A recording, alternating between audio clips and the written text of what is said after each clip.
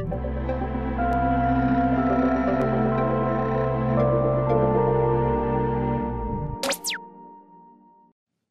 right, welcome back, everyone, to another episode of Fake Nerds Watch for Star Trek Strange New Worlds. From the Fake Nerd Podcast, I am Brandon T. McClure. I'm also joined by another member of the Fake Nerd Podcast, Sparks Whitty. Hello, sir. Yeah. Hi. Glad to be here. And, of course, as always, Cookie from Just a Little Podcast is here. What's up, my friend? Talking about episode 5 of Star Trek Strange New Worlds, Spock, Amok. Yeah. All right, what do we think about this one? I'll let our new guest come on and give his thoughts.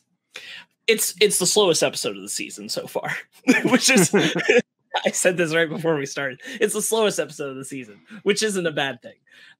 It's still a great episode, personally. I'm still enjoying the show. I know only what you say in passing, Brandon. So I was like, oh, I guess this is to explain Nurse Chapel loving Spock. Yeah, that's cool. I know nothing about that, so I'm like, this all just seems fine and groovy to me. We'll get to that. Yeah, I'm having a great time. Cookie, what'd you think about this one? I'm with Sparks on this one. I thought this one was a little bit slower. It had a lot of beats from previous Star Trek where we're getting the swapping of things happening. So that was very interesting. I do have like this subtle thing for nurses, I guess, because like back when TNG happened, I had something about a nurse. I just was attracted to this nurse, and now I'm attracted to this one. And it's who was the nurse in Next Gen? Well, not really a nurse. I guess a doctor. No, but who was the nurse in Next Gen? Nurse. I forgot her name. Sparks, you wouldn't know this. I forgot her name. This is the lovely Asian girl who was pregnant in the final episode.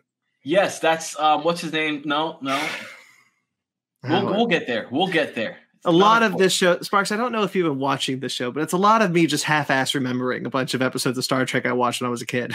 I have never watched any of the Fake Nerds watches for the Star Trek shows because I wasn't watching them, but I had been watching the Strange New Worlds ones. Oh, wow. Cool.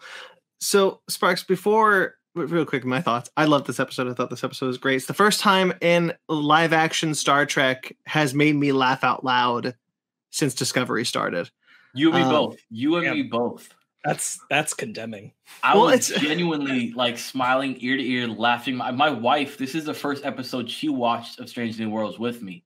And she actually was laughing out loud. She was like, I don't know what's going on, but it's funny. And I was like, it really is. You know what? It's the line where it's the line where Spock and T'Pring are there, and they're just like, now that you know we're different, you can clearly see the difference in our mannerisms. And Pike's like, yeah, totally.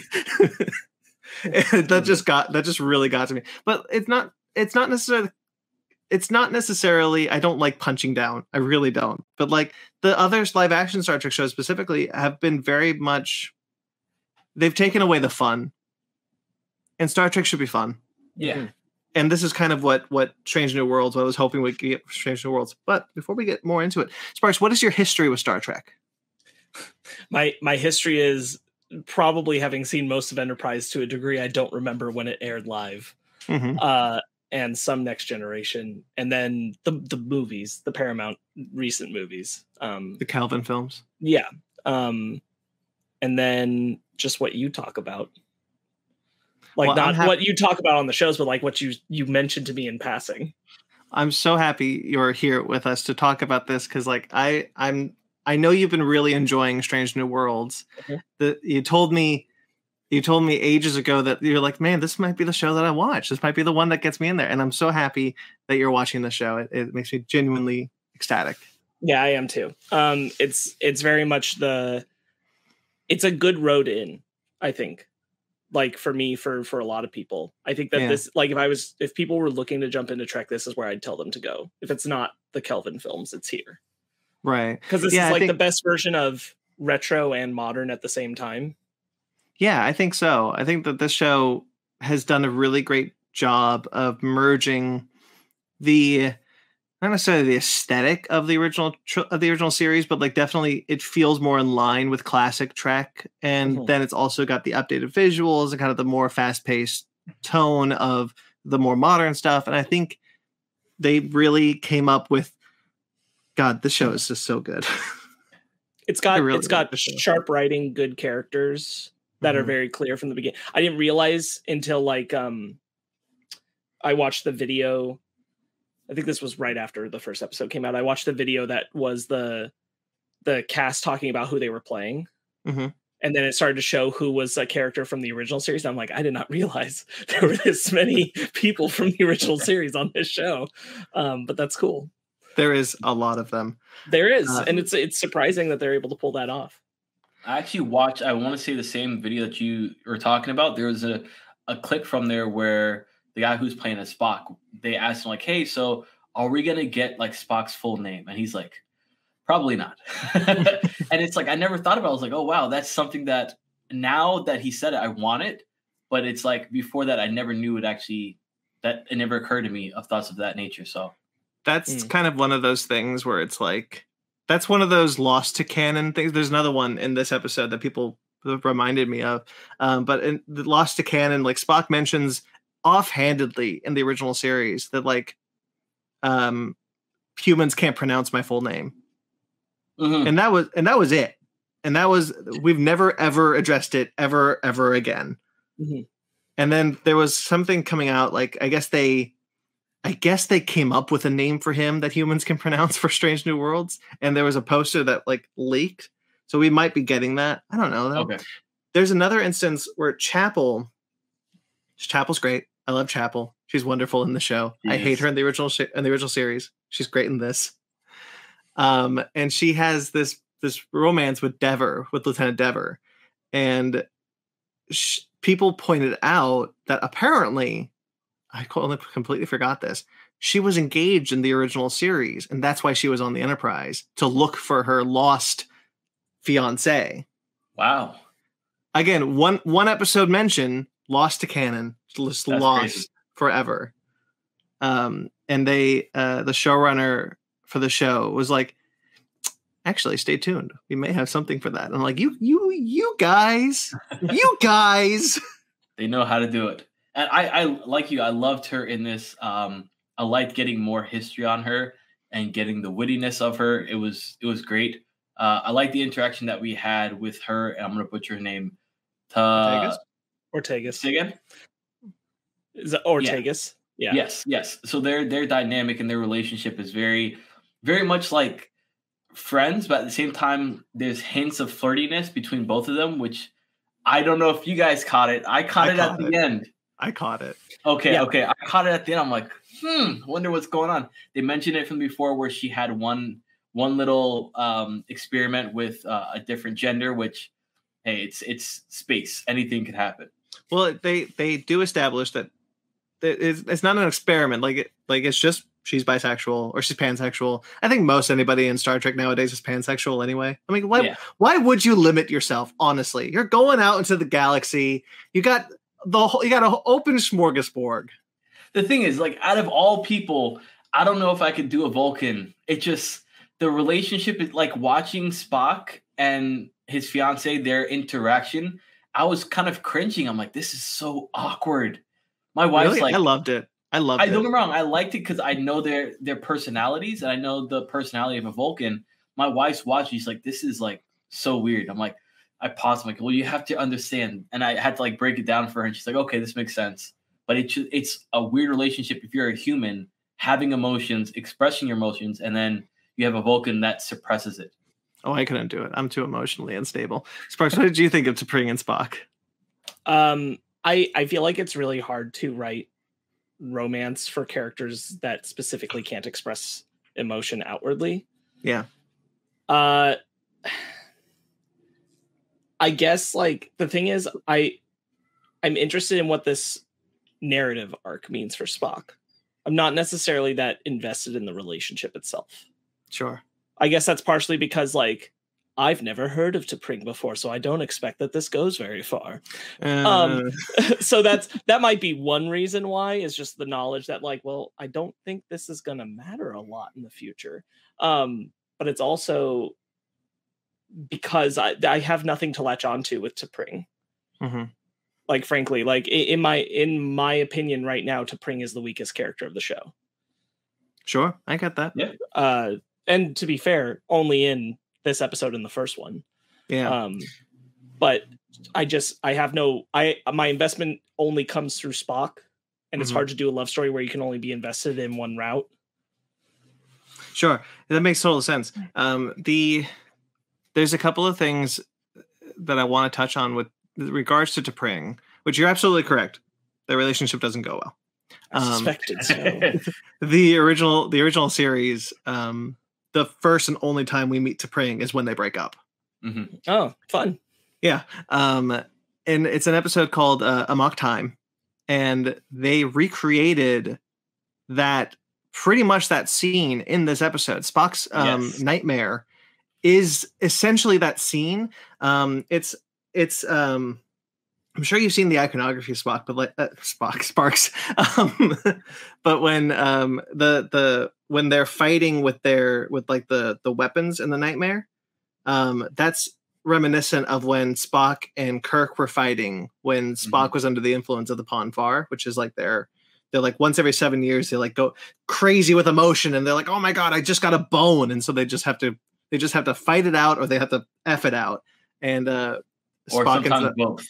Or sometimes both. Spock ends up thinking he kills Kirk, and which anyway, there's a lot of they've recreated that set pretty much like right on. Like it's an incredible recreation, just kind of updated. And then the music, Cookie. I don't know if you noticed, but it is the music. It is the music from that episode, and it's still intense. I was so excited. Zara looked at me like I was insane because I was like, "Oh my god, they did that music!" And Zara's like, "This isn't a rock concert. What are you doing?" The same thing. Like while that happened, like I was like, oh my god. I paused. I'm like, babe, you have no idea. This is from the original series. Like this is crazy how this is happening. I'm like, just listen. And she's like, okay. It's like I don't get it.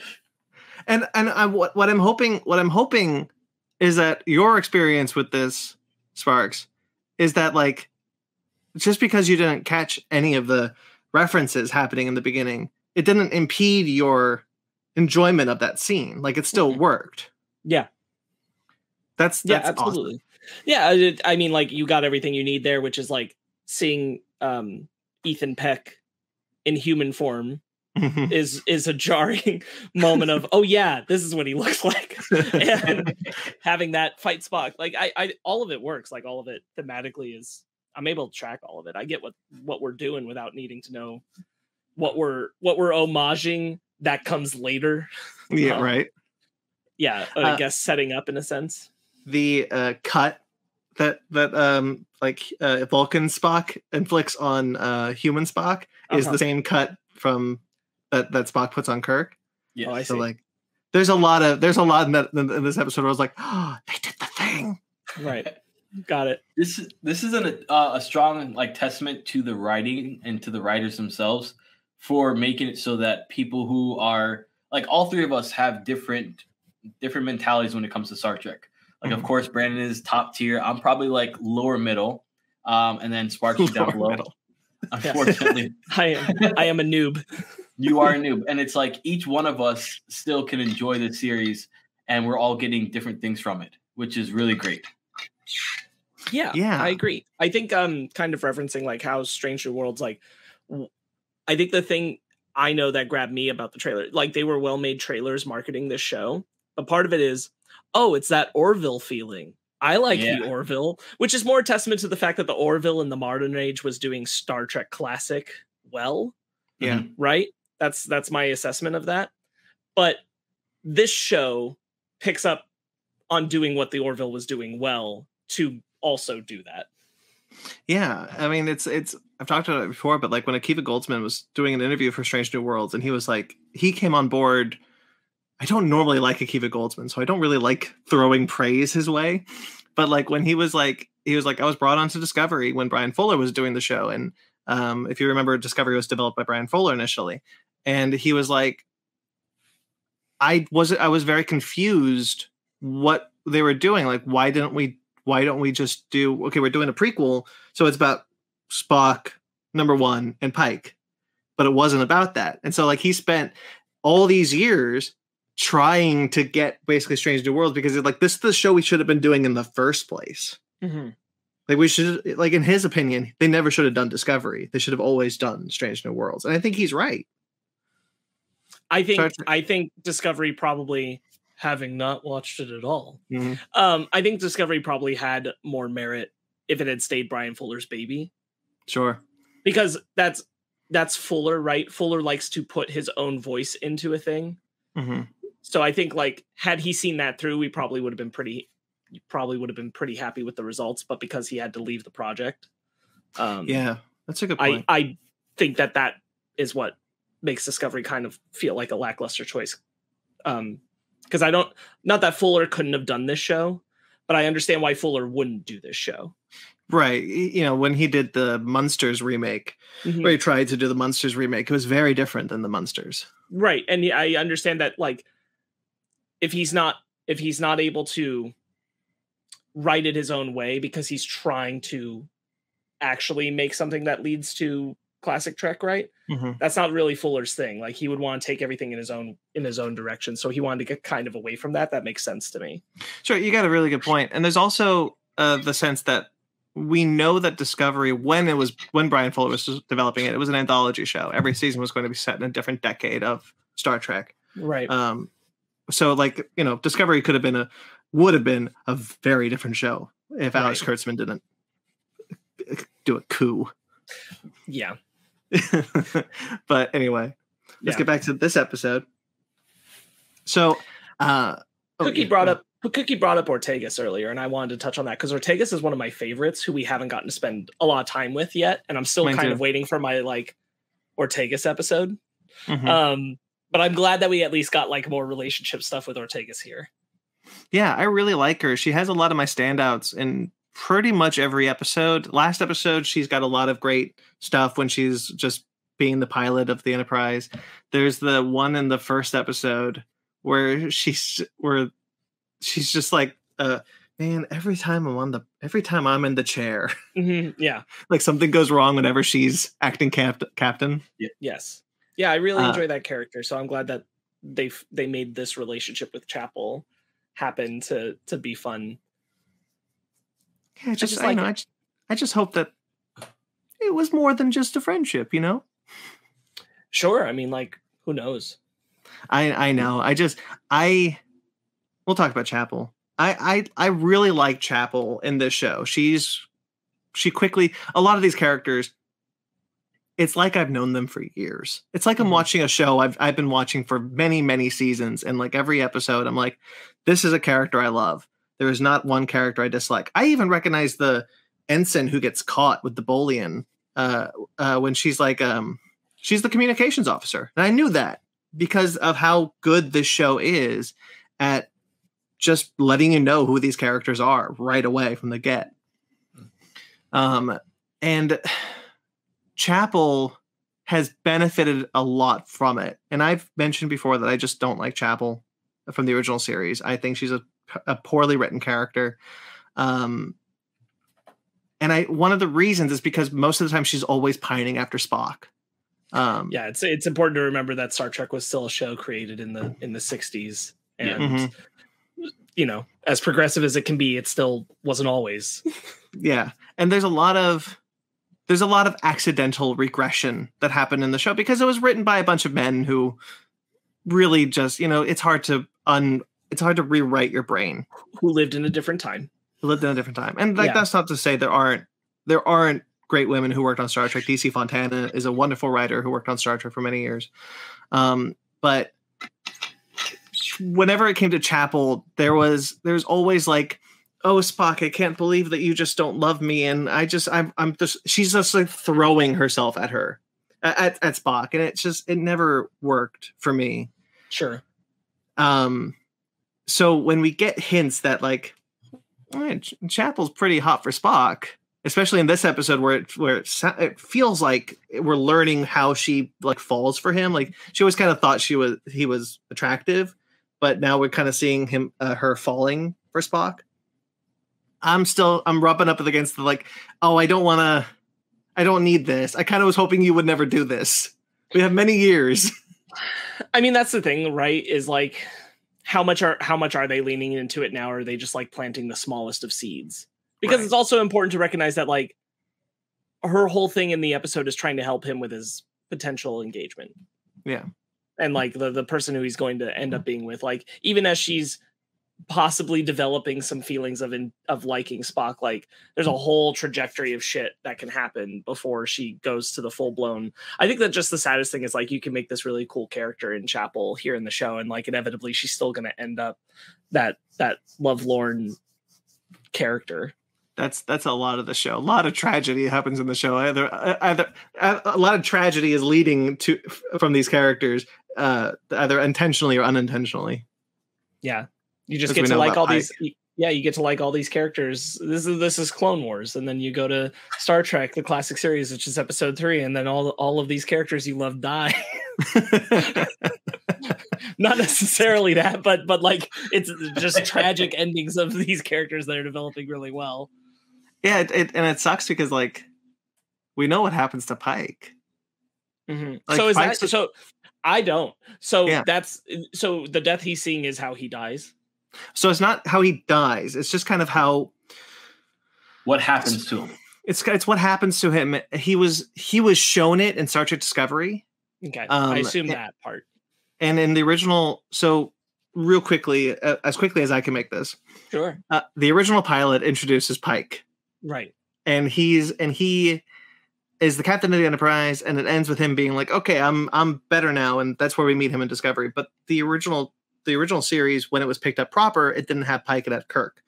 So in order to, Gene Roddenberry really liked the character of Pike, so in order to keep that, he recut the episodes into an episode of the original series that showed that Pike actually was in an accident some years after we saw him in the original pilot, and he was in a really bad accident where he was helping a bunch of cadets, and it trapped him in a chair where he can no longer speak and he can no longer move on his own, and he can only talk through beeps. Okay. It was a really bad gamma radiation that just like melted his face and like really scarred him badly. Uh-huh. Now, he doesn't actually die because Spock risks his whole career to take him back to a planet that he'll be able to live out his life, seeming in a hallucination almost, but as normal with the girl that he fell in love with in that original pilot. Okay. So he only knows of the accident. He doesn't know what happens after the accident. Okay. But like we know, and during that episode, we see him kind of get back with this girl who is also completely like she's in a bad shape as well. But because of the species that's on this planet, they're able to kind of like it's all pretty much warping like reality, but like not. It's all like a thinly veiled disguise. Gotcha. So she's like super disfigured, but then she is actually really pretty. Okay, I'm with you. Yeah. So it's really cool that we're getting we as I guess old followers know what happens to Pike, but seeing that torment happen bit by bit and kind of literally change his attitude towards life, his mindset, everything that he does, and you're watching him try not to let that affect him. But ultimately he knows, hey, this is when I'm going to die, so I can do whatever I want from here till then. You gonna say something, Sparks? I mean, it's not about this episode, and I feel like we should talk about this episode. No, but that's fine. I was gonna ask, how did you guys feel when Discovery did that? Before this happened, how did you feel about Pike knowing? So that's when I started watching Discovery because I had heard about it. I had heard about that scene happening, and I was like, "Wait, what just happened?" So I decided to watch Discovery because of that. I actually really liked it. I thought it was a really powerful scene, and Discovery season 2 is my favorite season. That's the best season that they've done so far. And a lot of it has to do with Pike and his struggle and realizing that because it's kind of this tragic moment because if he takes this time crystal, which they need to do time travel stuff, but if he takes this time crystal, his fate will be set. He will not be able to avert what happens to him in the future. Mm-hmm. If he doesn't, that won't happen to him. He can do something else. Mm-hmm. And so he sees it and he decides that like, no, I'm Starfleet. I need to save these people. If I don't do this, more people will die. And he just kind of has this moment where he realizes it has to be done, and he takes the crystal. Mm-hmm. It's a good episode. No, yeah. I meant more in like the sense of what this means for the character of Pike. Do you think that was a wise way to take the character? In the general sense, now that we're seeing it actually play out in Strange New Worlds, is it wise to have a captain who knows how he'll end up? Yeah, I definitely think so. I think Brandon and I talked about previously that we have slightly different views on Discovery, and one of the good things that came about from Discovery was this show. And I don't think this show would have really took off the way that it did because of that episode, and that episode definitely was inherited into creating this. I definitely think, even though like they were seemingly done at the same time, from what I remember. If this show, I think this show took the baton that was handed to them from Discovery and did something good with it. There is a world where the show ignored it, or they just kind of didn't do anything with it, and I would have a different opinion. But because what we saw in the first episode of the series, how it is affecting Pike, I actually think it becomes a really good character moment. He himself is constantly trying to stay on the path of, I got to be sure that what happens leads me to these cadets so that they won't die. And we saw that in like the second episode of this show, where he's like, I know their names. I need to make sure that I'm there to save them, or else they'll die. Well, which also means, like, isn't it, no matter what he does, he's going to end up there? Yeah. Because his fate is unmovable. But he has the ability to choose what he wants to do, because he, in the beginning of the episode, he really didn't want to go back to Starfleet, and Starfleet was like, no, we need you to come back. And he could easily go and say, all right, you need me to come back? Fine, I'll do this mission. I'm going to go back to my ranch and play with my horses. But he continued on, and he's living out with Starfleet. So glad they brought back the horses. Do you think we're probably not this season, but at some point we're going to get an episode where he's too risky as a captain because he's confident this isn't where he dies? Mm-hmm. That I think they should. He puts other people in danger. I hope so. Yeah, because that's something that we've talked about, and it's like he has both sides of the coin that he can go to, and there's going to be a point in time when he just says, F it, I'm going to do whatever I want. And I'm hoping, like I guess all of us are saying, that does happen, where we can kind of see him check himself and realize, okay, this is not the route that I need to go down. Yeah, I know my fate's destined for whatever, but I'm not going to go down that route. Yeah. I would like to see an episode, second season, third season, whatever, 10th season. I do have a question for you guys. Yeah. It is part of this episode, and I really like how they did this. Was we talk about it where we're getting a lot of history on these characters and getting to know their storylines. And I think this was a really good showcase of not just one character, but multiple characters in a good way. Last episode, we talked about the Doctor and his tragedy with his daughter, and his daughter kind of staying inside of this force field, keeping her alive. The transporter buffer. Transporter, yeah. So like this episode, we're getting number one, we're getting her interaction as a leader, and her now trying to figure out, okay, am I really like that bad of a leader or that bad of a number one? And it's like, no, you're not. You're steadfast in your way. And you see her branching off and trying to be livelier, which is great. Yeah, I really liked number one and La'an together, because I don't necessarily think she's worried that she's a bad leader. It's just when M'Benga is like, oh, the nickname, and everyone's like, what nickname? I don't know what I'm talking about. Chief Kyle, if you please. Lost it. I lost it. That was so good. It's very good. And then Ortega's like, oh, the yeomen just call you that. The yeomen are just mean. Don't worry about it. But I think she's bothered by it because she wants to still be in touch with what's happening on the lower decks, with what's happening. She is the leader. She is the number one, but she doesn't want to feel like she's out of touch. No one likes to be told they're no fun. No, they don't. And like even La'an. Even La'an like will be like, I don't care, but they care a little. Yeah. La'an, and La'an's whole thing because like La'an wouldn't have done the Enterprise Bingo thing. By the way, that's a really good interrogation bit when they're just like, what the hell is Enterprise Bingo? The fact that they're different approaches. Yeah. The good cop, bad cop, but like two different subjects. Yeah. So La'an has this thing where she's talking to number one, and she's just like, I was gonna go, retune the phaser harmonics, and number one's like, I was gonna redo the duty roster, and she mentions that the empty ship is like Christmas, it is so rare to hear Christmas mentioned in Star Trek, and it's because that Gene Roddenberry grew up in a time where Christmas was still a religious institution. Sure. Yeah. And because his steadfast opinion was there was no religion on Earth in the 23rd century. By that point, there was no religion. Mm-hmm. So there'd be no Christmas. Right. But because he couldn't foresee that Christmas has now no longer become a strictly religious institution, Sure. I'm kind of happy to see that we're getting to the point where shows are not afraid to be like, Christmas has evolved, and it would continue to evolve, and there would be a version of Christmas in the 23rd century. Mm-hmm. And I was happy to see that reference. It's such a small.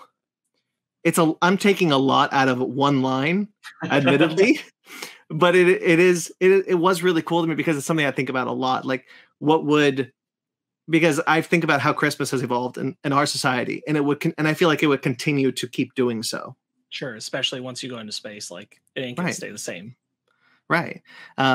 If we lose religion, technically, by doing all the things Starfleet does, don't you eliminate all the grounds of the Jesus Christness of Christmas?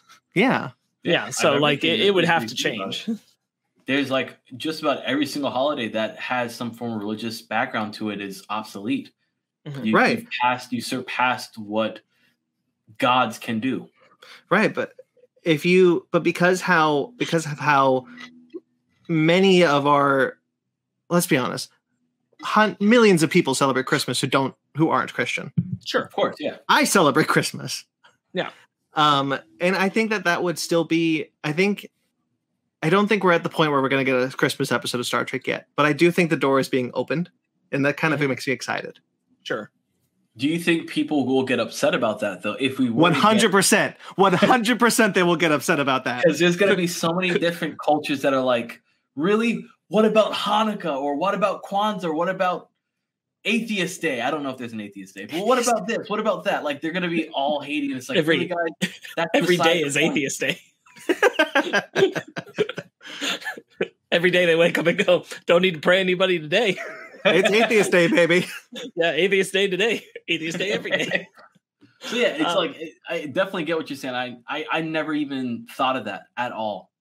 There was a thing where I listened to a podcast from Neil deGrasse Tyson, and of course we all know he's a super scientist genius, and he's also an atheist. And he used to go and say like different people like Godspeed, and he ended up having to go and actually explain what that was because people are like, oh, you're an atheist, you can't say Godspeed. He's like, first off, I can say God, I can say Jesus, I can say Buddha, I can say whatever I want.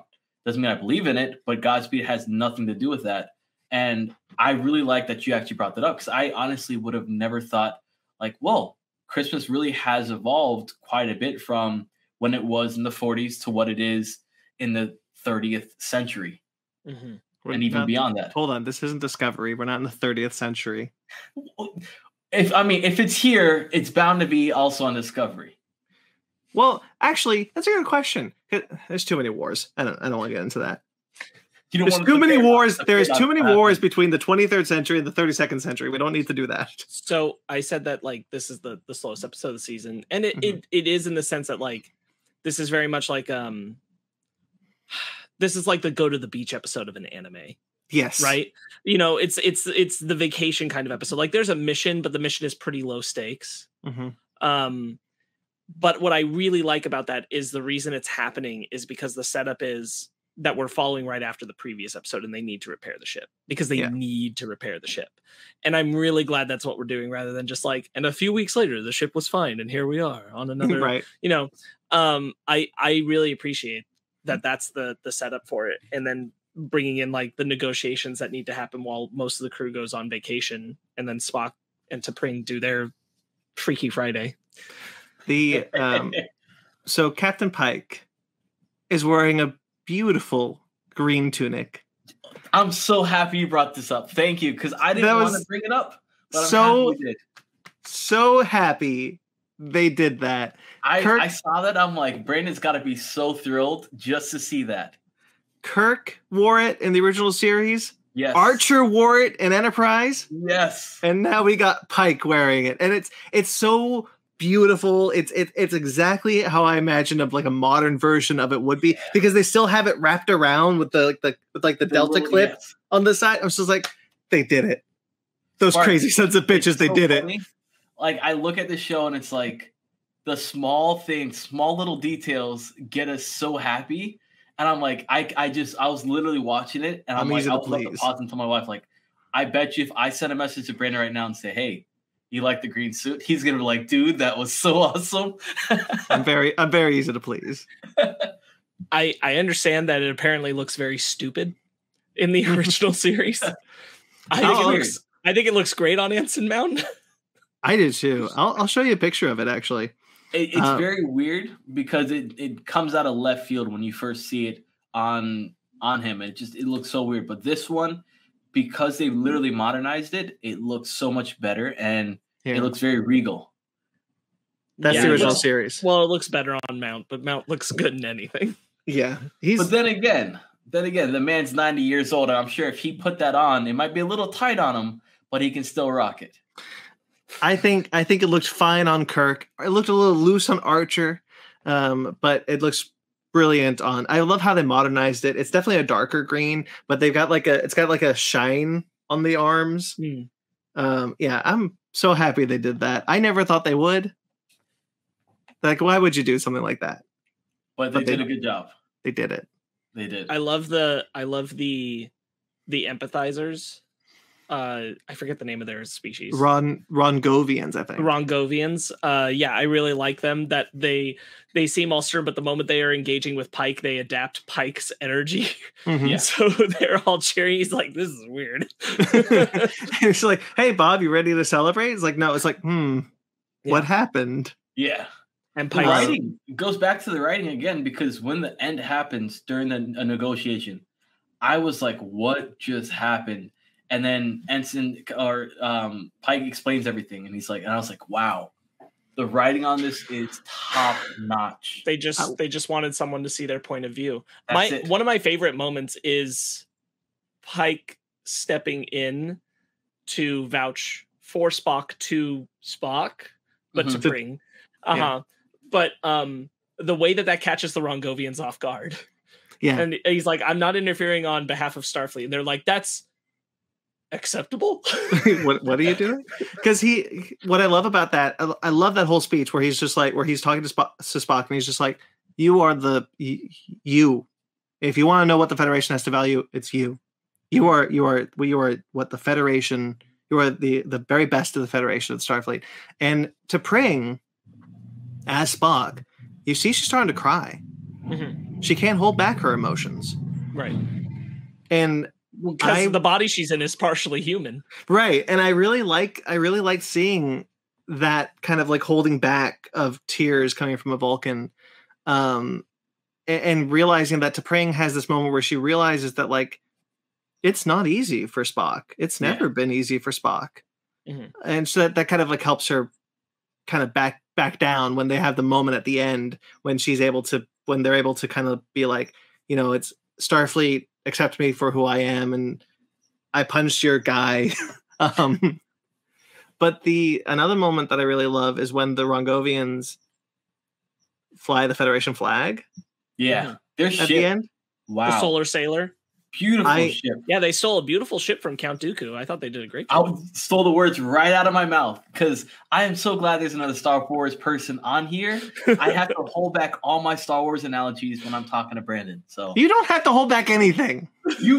My Star Wars lore is like, it's up there because I read the novels. I like Star Wars. Yeah, but Brandon loves Star Trek more.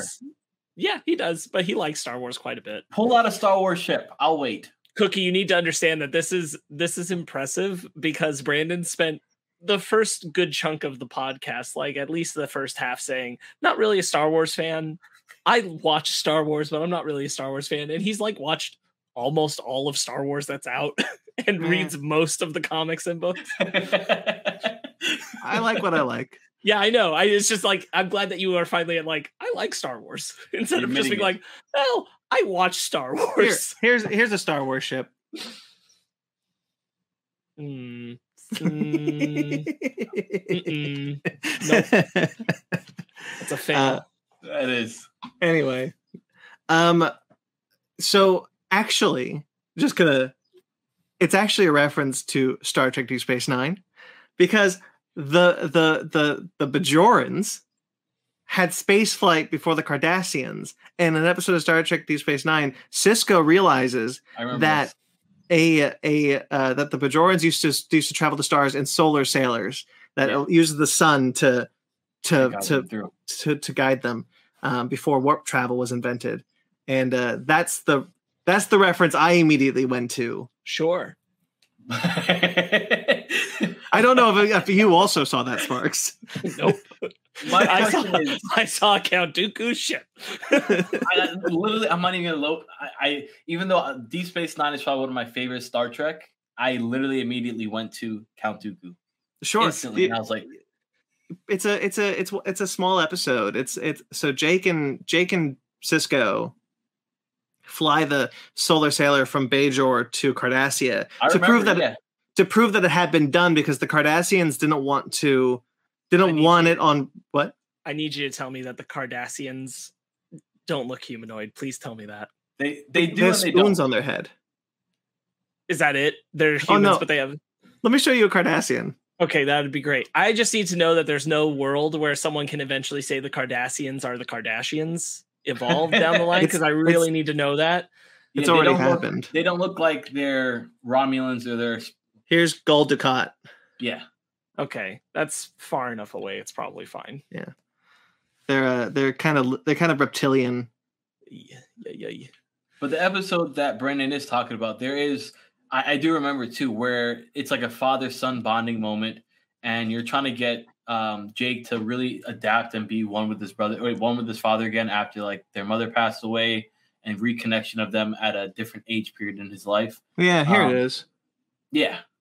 Yeah, that's the ship. Yeah. So this one was definitely on a larger scale, but I thought as well. This one folds out the same way as the Dooku one. It does. With the front piece. It drives so slow, and it's like, I wonder how long they actually live, because traveling from planet to planet must take a really long time. Well, the thing is, like, they're moving away from a station. I'm sure they can pick up speed once they're further out of the juncture. As long as there's a sun to pull from. Well, yeah. That's what I think the lights are. I think this one's actually pretty ingenious, because it looks like there are lights, like what I think are UV lights that are propelling it forward. That's what I read too. Yeah, and I think that they just have it charged up, then they can probably go to hyperspeed. It's called warp travel. Thank you. Whatever it's called here in Star Trek land. On the ship itself, on Enterprise, the actual metal blocking that they had on there. Is that the first time they ever mention it? The hull? Yeah, but I didn't know what the talking particular about one. Just the piece that they go and sign. Oh, the Scorch. Yeah, the Scorch. Okay. I had never ever been mentioned ever before, or is that the first time? I don't know if it has. I don't think so. They make a mention that it's like the oldest piece of hull that's never been replaced, which I find highly unlikely considering the damage that ship sustains. Right. But I thought that was a cool concept, that there's just this piece of hull that has been on the ship for so long that just crewmen have been signing for like maybe since it launched in 2245. Would have been cool to get close up, see Archer on there. Oh man, he was. Hey, you don't know. Archer was alive when the Enterprise launched. He was like 100, but he was alive. Mm-hmm. He could have done it. Yeah, he would have rolled out on his wheelchair. Well, because he was, according to I don't know. According to lore, Archer was the first president of the Federation when the Federation was founded in the 2160s, and he would continue to be alive until the launch of the Enterprise in 2245, and then he apparently died like the day after. Oh wow! and some kind of poetic justice because he was the first Enterprise captain, and then Robert April was the first of the Constitution class Enterprise. Right. By the way, we get Robert April back. So happy he's not just one episode. Very good, very, very good stuff. I like that guy. I'm so glad he's on the show more. And when Pike gets up, he's like, "Chris, what are you doing?" Very good. I thought he was good. I'm glad that we had him. Yeah, I think they do a really good job with all the character stuff. I like them going out to the Scorch and seeing the sailor, and like the idea being, if you hadn't done it, you wouldn't have been able to be here and see something that beautiful, and like that they get to enjoy that. It's nice. Yeah, I like. I really liked La'an and Una's subplot when they're doing all the Enterprise bingo, and the one that got me was the one of the turbo lift when they're like bridge engineering and just figure out where the turbo lift is going to go, and them shooting themselves. That was funny. That was I literally. So that the one that you brought up, Brandon, is really funny. That was the one where I'm like, well, but they are having fun. Or they wouldn't be challenging each other to keep doing it. So I'm like, it kind of works against the thing that's like they hadn't been having fun up to that point. And I'm like, no, you were definitely having fun with one of those. Yeah, I think the shooting kind of like like maybe La'an, it killed the fun, and La'an was like, maybe this wasn't such a good idea. Yeah. Yeah. Okay. Let me see. Oh, there's a cool reference to the animated series in this episode. The non-canon animated series. The uncanon animated series that sometimes can be made canon when the writer decides so. Right. So Spock says when he's talking to Chapel the first time when they're in the restaurant on Starbase, he says, "I used to have a pet called Achaya." That's from the animated series. We see Spock's childhood, and he had this like saber-toothed beast that was just like a cat that he would have. It's just big saber-toothed cat named Achaya. And I thought that was cool. I actually think it was referenced in a movie once, but I can't remember. It's fun. It's fun that Strange New Worlds will, with one hand, be like, animated series, isn't that nice canon? And then with another hand be like, animated series, that's not canon at all. That's the thing about the animated series for decades. It's just, writers will just be like, this part's canon, this part's canon, this part's canon. Yeah, I mean, it's basically just the old Star Wars extended universe now. It pretty much. I mean, that's true. That's actually true because like they'll take anything from the old expanded universe to repurpose for canon now, but they won't ever say that that's canon. I think there's also like some things where if the story's good and they never interfere in any way with it, they'll be like, yeah, sure, that's canon. Yeah. A lot of side stories about small characters in Star Wars. Yeah. I can, you know what? If they wanted to re-release the animated series with a recolored Robert April, I'd watch that. Yeah. Yeah. That's a very white man. Anyway. Okay. I'm really happy that the show ended up with some fun. I think that we needed it especially at the last episode. The last episode was so dramatic and great and wonderful, and I'm glad we get some fun. The stuff between Spock and T'Pring. I don't think there's a missed beat in this episode. Yeah, they did everything good. That we even get just a brief moment of M'Benga just fly fishing. That's all we need. Just him dramatically fly fishing. That was good. It was a little bit of a like, oh, okay. All right, cool. Yeah. He got to do it. Good job. I assumed once he left with the hat, he was going to get to do it. Right. There's, we didn't see the girl that Chapel was talking to him about, which I thought was interesting. They set that up and they don't really pay that off. I do really like seeing the characters. I mentioned this in the first episode, maybe the second episode, but I do really like seeing the characters in a casual wear that actually looks like casual wear people would wear, and not weird whatever jumpsuits they used to put in the classic Star Trek shows. Sure. Yeah. Chapel's outfit, her like raincoat looks like something that would be made in the 23rd century, but also like something that we would wear now. Like you could conceivably see that being worn today. Sure. I thought that was, it's just that kind of thing that makes that the modern Star Trek shows specifically have been doing to make it feel like real people live here and not just like ideas. Is I think that I think it was admirable that like Gene Roddenberry thought we'd all wear Technicolor unitards when we weren't on a spaceship, but that was unrealistic from the jump. Yeah. And I'm glad that we're finally in a place where we can just be like, you know what? They still have hoodies in the 23rd century. Whatever.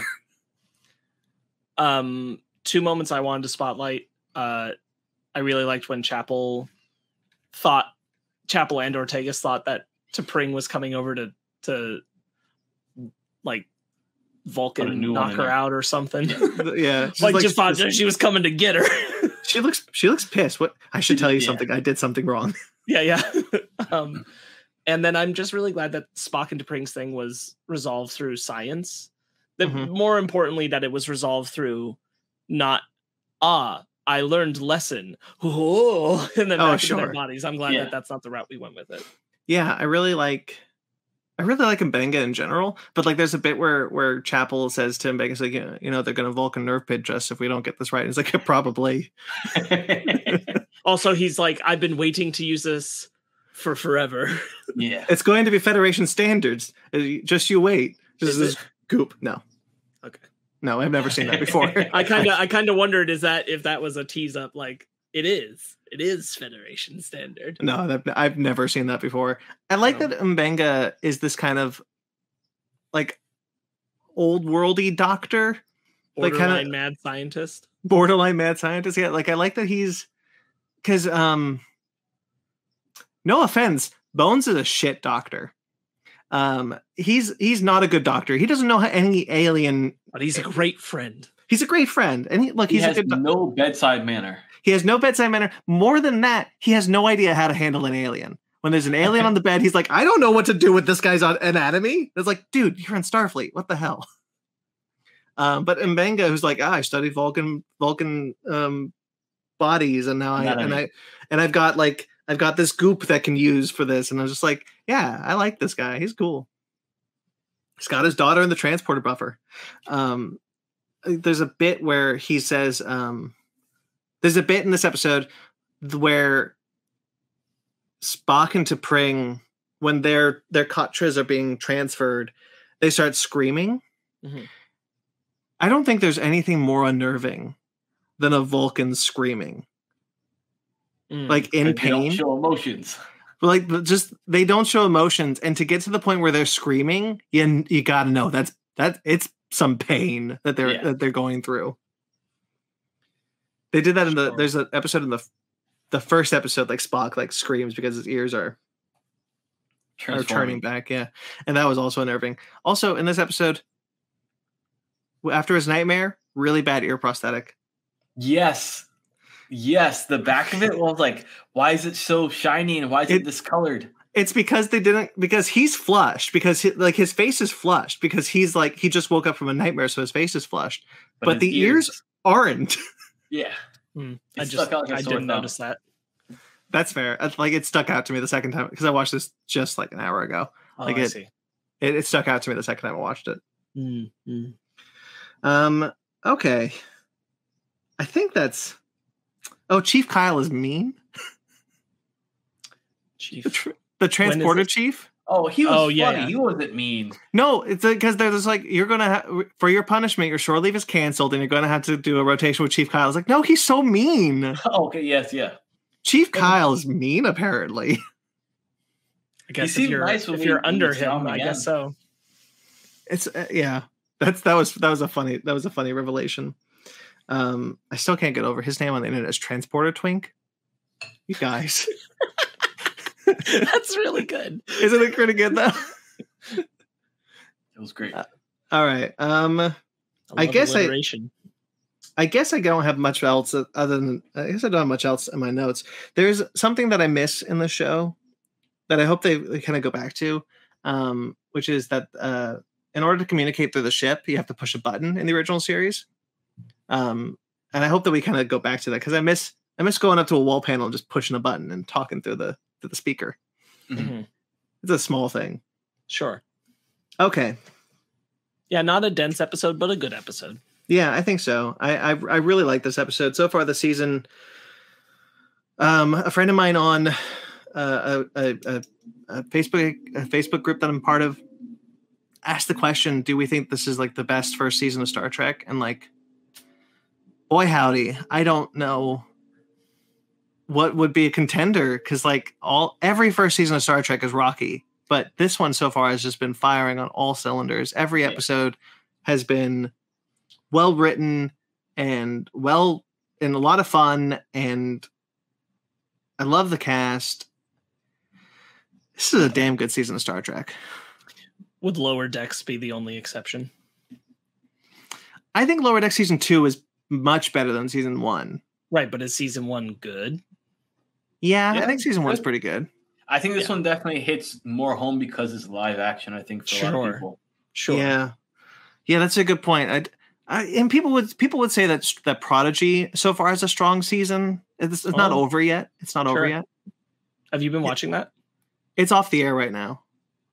But you have been watching it. Yeah, I watched the first 10 episodes. Gotcha. It's good. I don't love it, but it's good. Like, I don't think there's anything wrong with this particularly. Do you think you just don't love it because it's aimed at children? That could be part of it. It's what I mean by that isn't to say like you're disregarding it because it's made by children, but the fact that like where it's not meeting you is because it's not made for you. Yeah, I think that's probably it. I do enjoy it. I like some of the characters, but probably something you'd enjoy more watching it with a child. Like it's made for Star Trek parents to watch with their kids. Yeah, I think so. Lower Decks, I think is great. If I remember, that first season was pretty good, but this has just been like. That's the thing is like I remember when Lower Decks season 1 was coming out, you were raving about it then, so it had to be pretty solid, even if season 2 apparently surpassed it. Yeah, I mean, it must have been. It's just been a while. Sure. This season though is just like, man, I'm so sad we're already had halfway. Yeah, 10 episodes is a little sad just because it's good. It's good time. Yeah, I would like, man, give me 5 more episodes. You make Discovery stretch to 13. At least we know that a season 2 is already on the way. Yeah. And I hope that the reception to Strange New Worlds has been so positive. And I hope it means that we'll see a season 3 renewal soon. Yeah. I think that it's also going to, just my observation, I think that the positive reaction to Strange New Worlds is going to make them recognize where a shift in Star Trek maybe needs to happen in general. Probably. With what they're doing with the shows. Mm-hmm. Especially when it comes to Discovery, which season 5 would start filming soon, I would imagine. And I think that we could probably be seeing that shift happen in that show. Mm-hmm. It's already too late for Picard. They've already done their last season's already filmed and in the can. Yeah. Picard's set on its path one way or another. Yeah. Yeah, man. I'm so happy that this show is good. I'm so happy that you like it, Sparks. Mm. And that you're watching it. There's a note that I put in here that I just saw that I can't remember. Oh, well. Well, you can look for it for a moment. Cookie, you real happy with the episode this season? Yeah, so far it's been really, really great. It's something that I've enjoyed a lot as a Star Trek fan, and kind of going back and seeing Pike's adventure and Pike's storyline is something that I've enjoyed. I said it in the beginning of the season where, as a kid, for me, Pike scared the crap out of me. When I first saw him in the wheelchair, his face is deformed. He's using like the beeps and the lights to just give you an answer of yes or no. And him going to the planet, I had nightmares as a kid. And like now I still have like, I wouldn't say nightmares, but I still like, oh, that's kind of scary. But it's so good to redeem. Yeah. That's Pike in the original series. I see. So it's so good to like kind of redeem that quality that I had of him and show a different side of him, which I'm enjoying. I love, like, I can't rave it enough. I love the writing that's been going on. Character development has been great. I think very much like you guys, I do want more. I wish we can go back to the old ways of having like 24 episodes, but of course, having the budget for all of this and just put it on a 24 episode platform would be amazing. But it's not going to happen, but it'd be amazing. No, I'd be happy for 5 more episodes. To your point, to some of the things you said, Cookie, it's just, I think one of the things that helps with the show is that the cast is clearly having a blast. Yeah. and they're having such a good time that you feel it, and so you feel like you're having a good time with them. Every episode feels like you're reconnecting with old friends. Yeah, and that's something that Discovery tried but failed at miserably, I think, was the family aspect, which we've talked about. But they'll tell you that they didn't. Yeah, but this one, you can clearly see that everybody has this family camaraderie on and off, as far as like being on duty and off duty. You see that through and through. Yeah, maybe Discovery season 5 will get better because of this. I truly Fingers think crossed. All Discovery needs to do, and I've said it before, all Discovery needs to do is put in some episodic episodes within your storyline, so that we get to know some of the characters. That's all they need to do, and I think they'll drastically improve that show. Sure. But I found what I was going to say. Go ahead and say your point, and then I'll piggyback. No, if that it's more relevant, it's not. Well, I was going to say, like, having that, this is an episodic episode, right? Mm-hmm. That's why it's a slightly slower episode, that kind of thing. And I think, like, it's good because the characters are still being explored. They're still telling us things. I don't necessarily want to say, like, episodic is always good, because there's plenty of shows, like, I don't know, many of the superhero shows on the CW that have recently been canceled. No, that's not true. Like, I'm thinking of, like, Arrow specifically. Like, Arrow is full of episodic episodes that just aren't doing anything. Yeah. You know, they're not furthering anything. So it's having episodes like this, yes, where you can break away from, like, a main plot, but you've got to be doing something with the time with the characters. Yeah, and that's what I was talking about with the Discovery. That's what I think they need to do.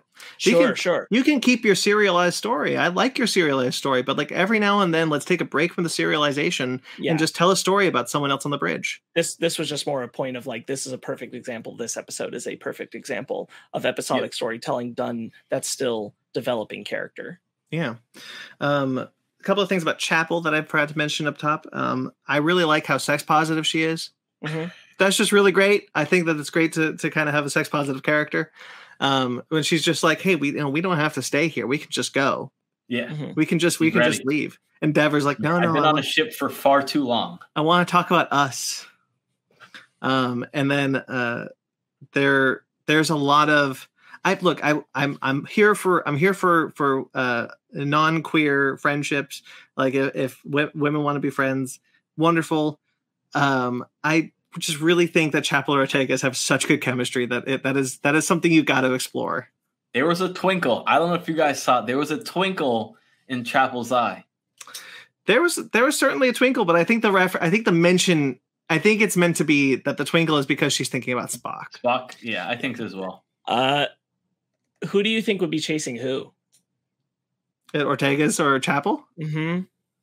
Ortegas feels like would be chasing Chapel. I think so as well. Are you sure? Because I feel like Ortegas can get it. Oh, she can get it. That's the thing. Like, she just has to happen to catch Chapel's eye away from Spock, and I think Ortegas could get it without putting a lot of work into it. Oh, that's a good point. But Chapel's very much anti-relationship. Yeah, she just wants to bone and get out. Sure. Which I don't think Ortegas would mind. I think they would just bone on a consistent basis.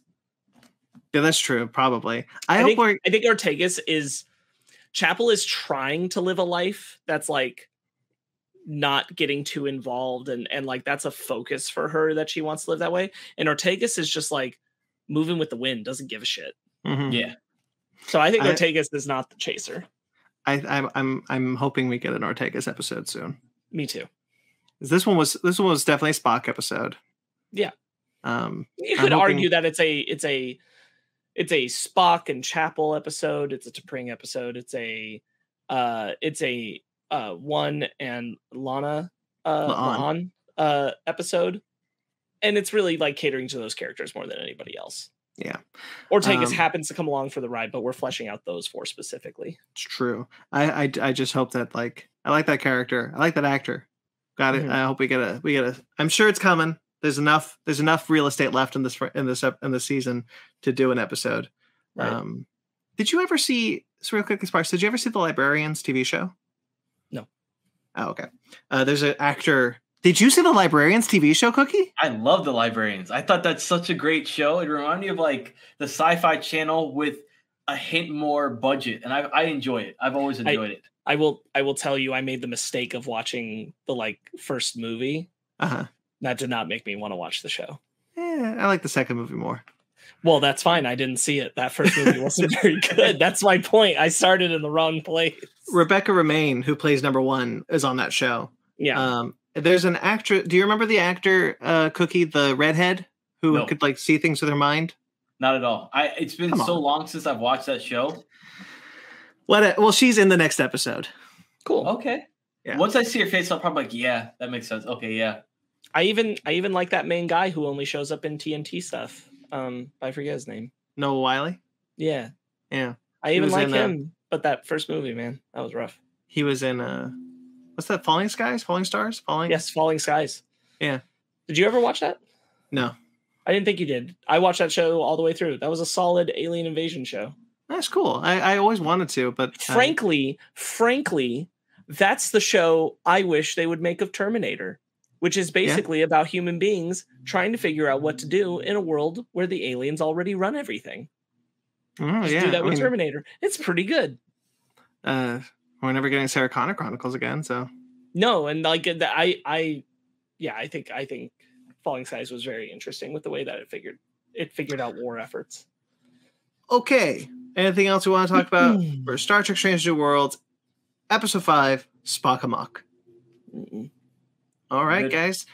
This was great. So happy we're here. Cookie, plug your stuff. Right. Got a podcast, just a little podcast. You can find me anywhere you listen to podcasts. On Tuesday, I drop a new episode, so check it out. I'm going to have an interview with a writer. He's actually working with Reggie Collects. They're actually working on a comic book. They just released it, so it's out for pre-order right now. I'm going to be talking with him on the comic and exploring comics as a whole, which is always great to go and talk about.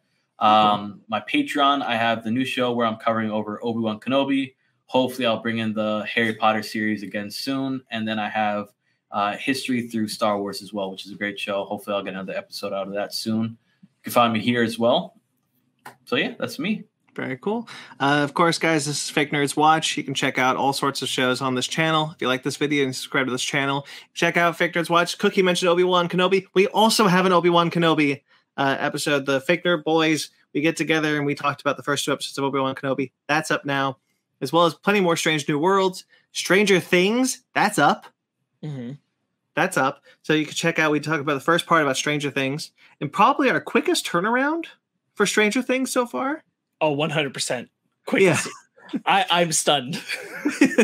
I'm stunned. We got those 7 episodes watched by all 4 of us and recorded an episode about it within a week. And released the same week. Cannot believe that. So that's up. You can check that out, of course. And plenty more Fake Nerds Watch shows are coming. There's Miss Marvel. There's The Boys. There's Umbrella Academy. There's more Obi-Wan Kenobi. Mm-hmm. Where's our time going? And of course, there'll be plenty more Star Trek Strange New Worlds. And whenever Lower Deck Season 3 starts, we'll go there too. Yeah. So check out all sorts of things like that. And of course, you can check out other shows such as Basement Arcade Pause Menu, which just put up a new episode where Sparks and I take over Basement Arcade Pause Menu and talk about Spider-Man Miles Morales. Yes, we did. We stole that show. We stole that show from our good friend Bed Magnet. And you can check out Animation Station and Fake Nerd Book Club, all of which have episodes on this channel. And of course, guys, there's the Fake Nerd Podcast, which is our mothership show. We talk about all sorts of things on that channel, on that show. We go live every Sunday about 8 or 9 p.m. Pacific Standard Time, around that time. We go live every Sunday and we talk about all sorts of cool stuff, such as the news, such as a book club. And this episode, we've just talked about Pixar, big Pixar episode, and we're talking about Jurassic World Dominion. Yep. And our guys, our 6th anniversary episode is coming. Oh shit, that's right. Our 6th anniversary is coming out. You guys some questions too. We answered those questions on an episode we haven't recorded yet. We don't need to hide that we pre-recorded it. Okay, we pre-recorded the episode. It's going to come out on. That's why I laughed, because I forgot. I was like, you said our 6th anniversary is coming out. I was like, oh shit, that's not even out yet. That's right. We recorded that. Jesus, we recorded a lot this weekend. We did, and we got through it. We did it. I'll say that after we're done with the next episode. All right. So, of course, our 6th anniversary is coming. We're going to celebrate it the only way we know how, which is putting out more content. So there you go. And you can find us on Patreon. You can find us on TeePublic. We got some merch if you want to support us financially. You can find all those links on our website or down below, fakenerdpodcast.com. Fake Nerd Podcast on all the social medias, Twitter, Instagram, Facebook, fakenerdguys@gmail.com. I'm a BT McClure on Instagram and Twitter. I also write for Screen Rant, where I put up a bunch of lists. I write for Atomic Geekdom, where I put up a series called Revisiting the Infinity Saga, where I talk about all sorts of moments that I think defined the MCU. There's also another piece that's probably up by this point called about the Indominus Rex, just kind of lead into Jurassic World Dominion. So check that out. And I write for Kaiju. I write and edit the website for kaijuramenmedia.com. So check out all that sort of stuff. Cookie? On Instagram, just little podcasts. On Twitter, just podcasting. Not really on Facebook. I'm on TikTok. I still don't know my name. I just put out like a video every quarter or something like that. So yeah, if you want, you can watch all those in about the span of 3 minutes and move on with your life. So. And once again, thank you for joining us, Sparks. This was a lot of fun getting to talk about Star Trek with you. Where can people find you? You can find me talking about how Darth Vader is essentially the Gorn of Star Wars at Sparks Witty on Instagram and Twitter, SPARKZ Witty. And you know what? You're not wrong. I am just so happy that I finally get to do this episode with you. Getting to talk about Star Trek has been a dream of mine since we first met. Mm-hmm. I'm glad we're here. All right, guys. Until next time you see us, live long and prosper. Live long and prosper.